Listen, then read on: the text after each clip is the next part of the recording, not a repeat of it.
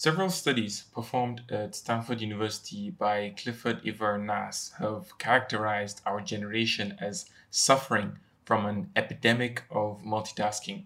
One such research examined the behavior of hundreds of students, separating them into groups depending on the number of tasks they tended to perform at once. The students who were the most hooked to multitasking switched between more than four activities. For example, taking notes while reading a textbook, listening to a podcast, responding to messages on their smartphone, and occasionally checking their Twitter feed. Each set of students was then given a screen with many red and several blue arrows. The aim of the activity was to count the number of red arrows. Initially, all the students answered correctly straight away without much difficulty. However, as the number of blue arrows grew, the students who were used to multitasking struggled in counting the red arrows in the same time given or as fast as those who weren't used to multitasking. Because their brains had been conditioned to focus on every stimulus, regardless of its importance, they couldn't focus solely on the red arrows but both the red and the blue arrows. In contrast, the other students could focus on the red arrows alone as their brains had been taught to concentrate on a single task at a time. Focus and attention have become rare commodities for a lot of us in today's distracted world. And even if we blame technology, the media, or everything else around us for that, we are the ones that have allowed these factors to prey easily on our focus and haven't managed their influence on us. With so many commitments, we are unable to get anything done efficiently or adequately.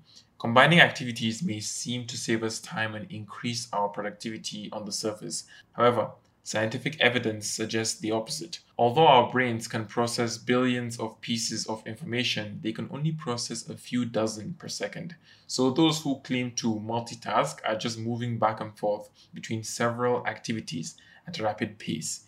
And if you're dabbling between 10 different things simultaneously, your result will be dabbling and unimpressive. More isn't better. Doing more isn't what is going to get you unique or better outcomes. Great results are only achieved as a result of great actions, and such great actions can only be attained by focusing on one thing at a time and executing it well. Initially, for someone used to multitasking, it may be difficult to concentrate on a single task at a time, but the payoff in terms of productivity is well worth the effort. Following the right strategies, you will make fewer errors, accomplish more, and be less exhausted at the end of the day. How to end multitasking?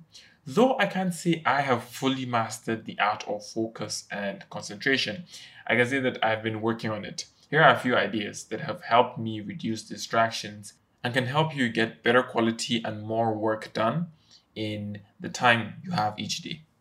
One, you're allowed to say no. Remember that saying yes and committing yourself to numerous projects or social engagements was never an obligation. It'll be best to decline all offers unless they align with your goals. Two, ask for help. You can delegate tasks or obligations to others that you feel can do it in far less time. Doing so will reward you with time to attend to what is truly important to you. If you don't delegate, you're essentially making your life more stressful and overwhelming. Three, plan your days. Without a plan, you'll be jumping from one activity to another without completing either one. That is why planning is so important. It helps you organize your days in a way that enables you to maximize your focus and time on the activity you want to do. Every night, I make a list of the 4 or 5 things I want to get done the next day so that I wouldn't be wandering through the day without any direction. A plan helps one spend their time and focus on what is truly important. And only when that one task is done do you move on to the next. 4. Minimize the potential for all distractions. Keep your phone in another room. Inform your family or friends that you'll be working, or find some other way to make sure you reduce the potential of all distractions. Oftentimes, why many subdue to multitasking is because access to everything is in one place, making it hard to concentrate on one thing. Try to do your work in a quiet and distraction free area. Visiting a library or cafe is an option if you cannot complete the task at hand while sitting at home. Keep searching until you find a suitable spot if your environments continue to distract you. The fact is that Distractions will always be there, and they will almost certainly increase as time progresses. As a result, we must implement such methods to combat the temptation to multitask. Recognize that altering your behaviors and being more productive will take a lot of work on your part. But I can promise that if you are willing to put in the effort to figure out what works best for you and implement those tactics to maximize your energy and time, you will be on your way towards a less stressful and happier life.